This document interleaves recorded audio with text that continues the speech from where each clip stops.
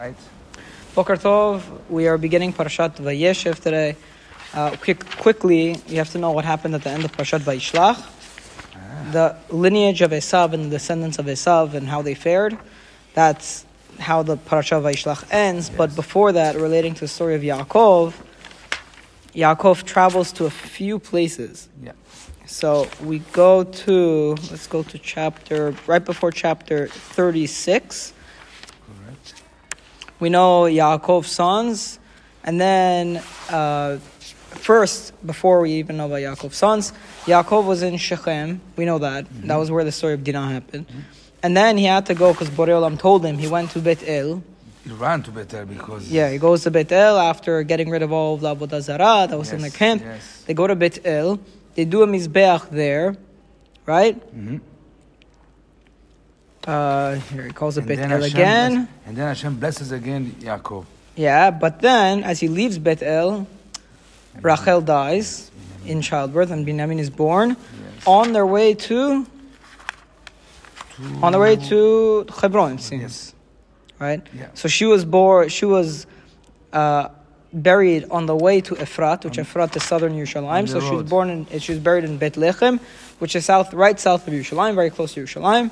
Anybody who's been to Kever Rachel, yes, you know that you go south of Yerushalayim, you're there. It's not a very long drive. Okay? And then he went to he goes to Migdal Eder, which I didn't point out. He goes to Migdal Eder. Yes. Then it goes through the list of his sons. After Reuven is with Bilhah, he goes through the list of his sons, and he finally ends up in. He dies in Hebron. Yeah. He ends up in Hebron, right? Yeah. Which is Hebron. He goes to Kiryat Arba, which is Hebron. Yes. That Abraham and Yitzchak lived there, and that's where Yitzchak dies. And he and Esav bury Yitzchak together, which is an interesting ending to Yitzchak's life. That Yitzchak and Yaakov and Esav are burying him at the same time. So to end off Yaakov's, the last we've heard of Yaakov, he was in Shechem. Then he went to Beit El. He did a Mizbeach in Beit El. Then he goes on the way to Hebron. He stops in Migdal Eder. On the way to there, Rachel dies while giving birth to Binyamin. Binyamin is born. He finally makes it to Hebron. And there, he and Esav, they bury Yitzchak, who dies at the age of 180. Right? 180, right? Yeah, 180. Okay. Perfect. That's the last thing we've done. So now getting back to the story, we'd assume Yaakov is now still in Hebron. That's what I would imagine. Yeah. All right.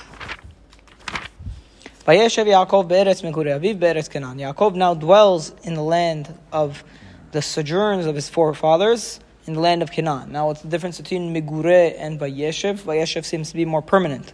Mm-hmm. Right? Vayeshev is more permanent. Megurei is more temporary. So where his forefathers were only staying temporarily and never really established themselves, Yaakov establishes himself and dwells. He really settles, yes. Yeah, he really settles. Wow, it's a long Rashi here. Yes. Should I look at it for a second?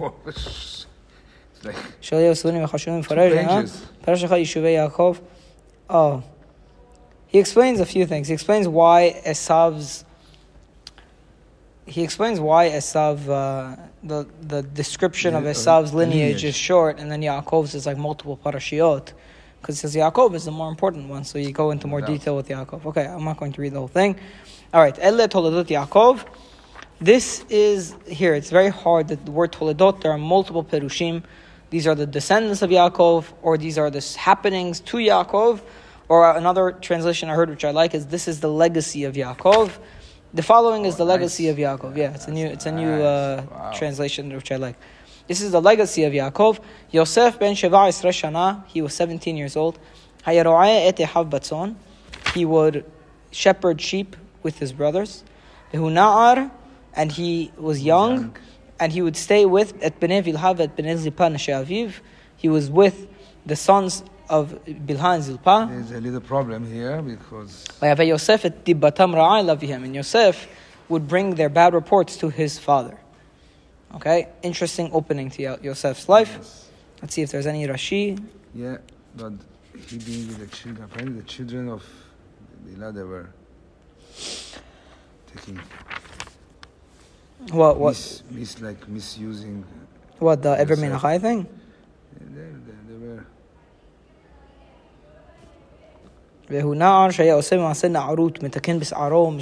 She said, what does it mean that he was a youngster? He said he would do things that were immature. Yes. Yosef, he would play with his hair, he would he would play with his eyes. So because he wanted to look pretty, or wanted to look handsome. Okay? את בני וילהה, רש"י, רגיל אצל בני וילהה, לפי שהיו אחד מבזין אותו והוא מקרבן. מבזין אותן והוא מקרבן. Okay, so here's what Rashi is pointing out. He's pointing out that he hung out with Bnei Bilha and Zilpah. They were using him as a servant. They were using him as a... So that's not what he says here. They're taking advantage of him. It could be. That's not what it says here. In fact, knowing Yosef, I can imagine maybe he was even the opposite. Maybe he was taking advantage of them. But the sons of Leah were criticizing the sons of Bilha and Zilpah. So Yosef found a natural ally in becoming friends with them. Yes. Okay? So that's the backstory. Yosef is a young guy. He was a shepherd who he spent most of his time with the sons of Bilha and Zilpah. And he would bring bad reports about his brothers, and probably more the sons of Leah. Yes. He'd bring bad reports to his father. That was the major problem. Yeah. וישראל אהב את יוסף מכל בניו, כי בן זקונים הוא לו, ועשה לו כתונת פסים. And Israel loved Yosef more than all of his sons, for he was the child of his old age, and he made him a multicolored suit. First of all, what does the word ben zekunim mean? There are multiple perushim. Ben zekunim Rashi, shenolad lo le'ait ziknato. He was born in his old age. Okay, that's the peshat. Yeah. He was the younger one. However, there are other sons that are also the born. name Israel here? It's a good question. There are a couple of other interpretations. Ben zekunim could also mean, as Unkelos translates, kibar hakim hule, that he was the intelligent son. That he loved him more because he was the intelligent son. Now Ramban has a third perush, and Ramban says that it's because he was studying with his father. No, that's part of the Unkelos thing that Rashi explains, that he studied whatever his father learned from Shem and Ever. He taught Yosef. Unkelos has a third perush, which is the Ben Zekunim was a specific job that one son in the family would take, not to be active outside the house, but to stay home with the father and to be with the father. Okay, so he was a Ben Zekunim. He was very, very close to his father. What was your question before? Why they use Israel? Why they use Israel? Not Yaakov. Why they use Israel? Because Israel usually is used as a nation, as a father of the nation, or in a... It's a very good question. I was thinking the same thing as I was reading it. Israel ahab et Yosef mikol banav. It doesn't say... I don't see anything here that says anything about... Let's see, let me see. God proclaimed his love for Israel. Doesn't say anything. Okay. I don't know. It's a good question. Good question. Let us know if anybody knows. If anybody knows, let us know. All right. Where have we seen Ketonet Pasim in our recent studies in the Navi? Oh. We've seen it with Amnon and Tamar. Wow. With Tamar, Again, yesterday, Rabbi. she had a Ketonet Pasim. This David is Yesterday. driving me crazy. The David story? Yeah, it's driving me crazy. There's a lot going on there. Okay. פסוק ד' ויראו אחיו כי אותו אהב אביהם מכל אחיו וישנאו אותו ולא יאכלו דברו לשלום. The brothers see that their father loved him more than all the brothers, so they hated him and they could not speak to him in peace. Yes, they were always arguing. It was constant argument. Or it was that they wouldn't even speak to him. And they couldn't say anything to him. Like what Rashi says, מתוך כנותם לבנו שפחם, שלא דיברו אחד בפה ואחד בלב. They didn't speak to him in peacefully, so they avoided him. Exactly. They didn't want to lie to him and say that they liked him, so they just avoided him. All right? So sad. פסוק ה' ויחלום יוסף חלום ויגד לאחיו ויוסיפו עוד שנאו אותו. He has a dream and he tells it to his brothers and they continue to hate him. ויאמר עליהם שימו נא החלום הזה אשר חלמתי. Hear the dream that I have dreamt. והנה אנחנו מעלמים עלומים בתוך השדה. We are gathering sheaves in the field. והנה קמה אלומתי וגם ניצבה במאי sheaf. It stands up in the middle. והנה תסובנה אלומותיכם ותשתחוונה לאלומתי. And all of your sheaves they bent over and they bowed to my sheaf. Interesting dream. Then the brothers say, what, you're going to rule over us? And they continue to hate him for his dreams and for his words. There is a perush here that points out a difference between the word melech and moshel. It says a melech is someone who is granted power by the people.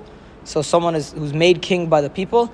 Moshel is someone who takes power over the people. Himself. He's like a dictator. Yeah, exactly. Like Twitter is like a moshel. You know, they just ram their ideology down your throat. Right? That's like without your thing. Right? Without your consent.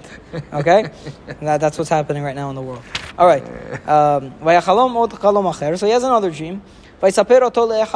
And he tells it to his brothers. A little addition here. Now I have another dream. The sun and the moon and 11 stars are bowing to me. He tells it to his father and to his brothers. And his father criticizes him. And he criticizes him publicly. Because he wants the brothers to calm down. Yes. He doesn't want the brothers to hate him. But Yaakov knew that there is... We'll see the psukim say. Are me and your mother and your brothers going to come and bow down to you? Your mother isn't even alive. This is not his mother. And the brothers became jealous of him. Were jealous of him. But the father, his father, kept the matter at heart, in his heart. Very interesting. Okay. She said that this is not Rachel. They say it's Bilhah. Yes. Yeah, it is Bilhah. Yes. All right, so it's practically the same dream, but the only thing is the addition is that there is the father and the mother. Well, it's interesting. Okay, first of all, what is what can we learn from these dreams? First of all, what do we know about Yosef's character from what's going on here? It seems like his first problem is that he doesn't know. We studied last year. Yeah, he doesn't know how people perceive him. Yes. He seems to run his mouth. He doesn't know how to He doesn't know how to present. He doesn't know what to say. He doesn't know that the words that he says are going to anger people. So he says things assuming people are going to respect him just because he had a dream. Does he not already realize that his brothers don't like him for his favoritism? Now, it could be that this is a psychological issue that comes from his being favored. Right? The son who is favored by the father and is never told he's wrong ends up having delusions of grandeur. Where else do we see this in the Tanakh? We see this with Avshalom. When it says Avshalom was handsome, just like Yosef was handsome, and it says that his father never told him off. His father never told him you did something bad. And even after he died, David was still upset about it, right? Even though he wanted to kill his father. It's an interesting parallel between Yosef and Avshalom, because Avshalom ends up being an evil person, Yosef is not. Yeah. But the same favoritism that the father showed Avshalom, that David showed Avshalom, the Psukim tell us it's one of the causes for why Avshalom has these delusions that he could become the king. Because when the father never tells the son that he's wrong about anything, and the son feels entitled, so he feels entitled to everything. So whatever his heart wishes, almost kind of like Shechem from last week's parasha also. Yes. Right? Entitled son feels like he could have everything. So now Yosef is being brought up with this favoritism. He's never being told wrong. He's being shown favoritism over all of his brothers. So naturally he's going to think that he's better than the brothers. So the dreams that he has are going to be of him lording over his brothers, because he thinks that this is the one interpretation of saying all of this is stemming from the fact that Yaakov is showing him favoritism and he's developing within his child these delusions of being great. Now, the question with these dreams are they nevuah or are they just what's going on in Yosef's head? All of this happened. So it all happened. So it's not clear. It's not clear. It could be nevuah or it could be something that Yosef just had in his mind, which ended up happening. It's not exactly clear. But there could be an element of nevuah here. But that seems to be what's driving Yosef. And then you could see why that same flaw in being coddled and being shown favoritism to would get him to a point where he doesn't realize that his words can have a negative impact on his brothers, right? He is always being told that he's good, that he's the best, and so on. He's made a multicolored coat or ketonet pasim. And then he doesn't realize that if I say certain things, people will be upset. Even more. Now, in terms of the content, even if these are nevuah, even if these dreams are nevuah, there's what to learn from the content of the dreams. Correct. So I heard a very, very fascinating perush, which is that the brothers are all, including Yosef to an extent, are shepherds. So why is it that Yosef is dreaming of grain, of sheaves, of wheat? So it's an interesting thing. It's an interesting question. But this is I don't know the answer to it, but it's an interesting question. Because what's going to happen is that there is going to be a famine. And this right. Is the so maybe so you're saying the pure. So that proves that it's nevuah. Yes. To me, it's nevuah for sure. I like your approach. It could also be that Yosef had dreams of going beyond the shepherding or something like that. He wanted to. But the two dreams, when you put them together, it shows that this. Now, is what about the stars and the moon and the sun bowing down to him? So that for me is a little bit more of a troubling dream, or nevuah, whatever you want to call it.